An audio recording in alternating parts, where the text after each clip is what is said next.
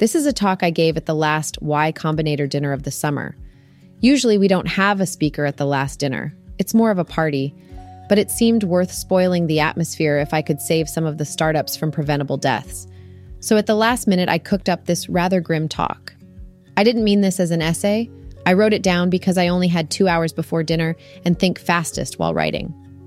A couple days ago, I told a reporter that we expected about a third of the companies we funded to succeed.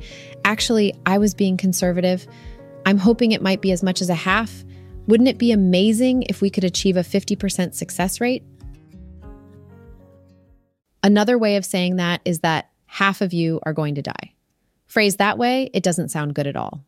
In fact, it's kind of weird when you think about it, because our definition of success is that the founders get rich.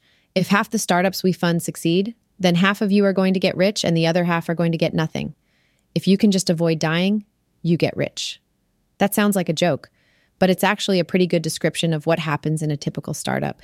It certainly describes what happened in ViaWeb. We avoided dying till we got rich. It was really close too. When we were visiting Yahoo to talk about being acquired, we had to interrupt everything and borrow one of their conference rooms to talk down an investor who was about to back out of a new funding round we needed to stay alive. So even in the middle of getting rich, we were fighting off the Grim Reaper. You may have heard that quote about luck consisting of opportunity meeting preparation. You've now done the preparation. The work you've done so far has, in effect, put you in a position to get lucky. You can now get rich by not letting your company die. That's more than most people have. So let's talk about how not to die. We've done this 5 times now, and we've seen a bunch of startups die, about 10 of them so far. We don't know exactly what happens when they die because they generally don't die loudly and heroically. Mostly they crawl off somewhere and die. For us, the main indication of impending doom is when we don't hear from you. When we haven't heard from or about a startup for a couple months, that's a bad sign. If we send them an email asking what's up and they don't reply, that's a really bad sign. So far, that is a 100% accurate predictor of death. Whereas if a startup regularly does new deals and releases and either sends us mail or shows up at YC events, they're probably going to live. I realize this will sound naive, but maybe the linkage works in both directions. Maybe if you can arrange that we keep hearing from you, you won't die. That may not be so naive as it sounds. You've probably noticed that having dinners every Tuesday with us and the other founders causes you to get more done than you would otherwise, because every dinner is a mini demo day. Every dinner is a kind of a deadline. So the mere constraint of staying in regular contact with us will push you to make things happen, because otherwise you'll be embarrassed to tell us that you haven't done anything new since the last time we talked. If this works, it would be an amazing hack. It would be pretty cool if merely by staying in regular contact with us, you could get rich. It sounds crazy, but there's a good chance that would work. A variant is to stay in touch with other YC-funded startups. There is now a whole neighborhood of them in San Francisco. If you move there, the peer pressure that made you work harder all summer will continue to operate. When startups die, the official cause of death is always either running out of money or a critical founder bailing. Often the two occur simultaneously, but I think the underlying cause is usually that they've become demoralized.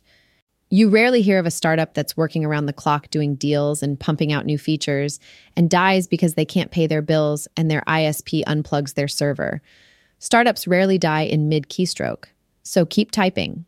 If so many startups get demoralized and fail when merely by hanging on they could get rich, you have to assume that running a startup can be demoralizing. That is certainly true. I've been there. And that's why I've never done another startup. The low points in a startup are just unbelievably low. I bet even Google had moments where things seemed hopeless. Knowing that should help. If you know it's going to feel terrible sometimes, then when it feels terrible, you won't think, ouch, this feels terrible, I give up. It feels that way for everyone. And if you just hang on, things will probably get better. The metaphor people use to describe the way a startup feels is at least a roller coaster and not drowning. You don't just sink and sink, there are ups after the downs.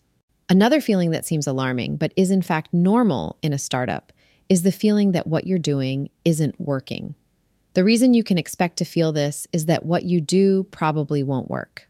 Startups almost never get it right the first time. Much more commonly, you launch something and no one cares. Don't assume when this happens that you failed. That's normal for startups. But don't sit around doing nothing. Iterate. I like Paul Buchheit's suggestion of trying to make something that at least someone really loves. As long as you've made something that a few users are ecstatic about, you're on the right track.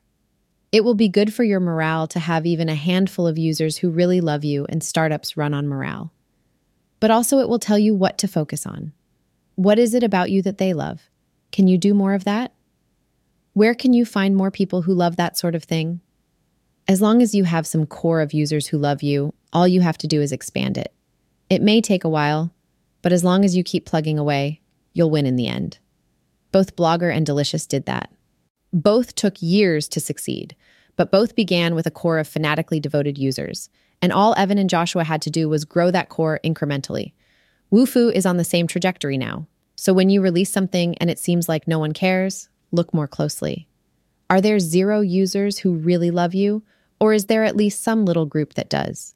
It's quite possible there will be 0. In that case, tweak your product and try again. Every one of you is working on a space that contains at least one winning permutation somewhere in it. If you just keep trying, you'll find it. Let me mention some things not to do. The number one thing not to do is other things. If you find yourself saying a sentence that ends with, "but we're going to keep working on the startup," you are in big trouble. Bob's going to grad school, but we're going to keep working on the startup. We're moving back to Minnesota, but we're going to keep working on the startup. We're taking on some consulting projects, but we're going to keep working on the startup. You may as well just translate these to, we're giving up on the startup, but we're not willing to admit that to ourselves, because that's what it means most of the time. A startup is so hard that working on it can't be preceded by but. In particular, don't go to graduate school and don't start other projects. Distraction is fatal to startups. Going to or back to school is a huge predictor of death, because in addition to the distraction, it gives you something to say you're doing. If you're only doing a startup, then if the startup fails, you fail. If you're in grad school and your startup fails, you can say later, "Oh yeah, we had this startup on the side when I was in grad school, but it didn't go anywhere." You can't use euphemisms like "didn't go anywhere" for something that's your only occupation. People won't let you. One of the most interesting things we've discovered from working on Y Combinator is that founders are more motivated by the fear of looking bad than by the hope of getting millions of dollars. So if you want to get millions of dollars, put yourself in a position where failure will be public and humiliating. When we first met the founders of Octopart, they seemed very smart, but not a great bet to succeed, because they didn't seem especially committed. One of the 2 founders was still in grad school. It was the usual story. He'd drop out if it looked like the startup was taking off. Since then, he has not only dropped out of grad school, but appeared full-length in Newsweek with the word billionaire printed across his chest. He just cannot fail now. Everyone he knows has seen that picture. Girls who dissed him in high school have seen it.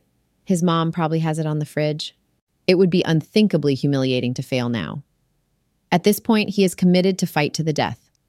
I wish every startup we funded could appear in a Newsweek article describing them as the next generation of billionaires, because then none of them would be able to give up. The success rate would be 90%. I'm not kidding. When we first knew the Octoparts, they were lighthearted, cheery guys. Now when we talk to them, they seem grimly determined. The electronic parts distributors are trying to squash them to keep their monopoly pricing. If it strikes you as odd that people still order electronic parts out of thick paper catalogs in 2007, there's a reason for that. The distributors want to prevent the transparency that comes from having prices online. I feel kind of bad that we've transformed these guys from lighthearted to grimly determined. But that comes with the territory. If a startup succeeds, you get millions of dollars, and you don't get that kind of money just by asking for it. You have to assume it takes some amount of pain, and however tough things get for the Octoparts, I predict they'll succeed. They may have to morph themselves into something totally different, but they won't just crawl off and die. They're smart. They're working in a promising field, and they just cannot give up. All of you guys already have the first 2. You're all smart and working on promising ideas. Whether you end up among the living or the dead comes down to the 3rd ingredient, not giving up. So I'll tell you now, bad shit is coming. It always is in a startup. The odds of getting from launch to liquidity without some kind of disaster happening are 1 in 1,000. So don't get demoralized. When the disaster strikes, just say to yourself, okay, this was what Paul was talking about. What did he say to do? Oh yeah, don't give up.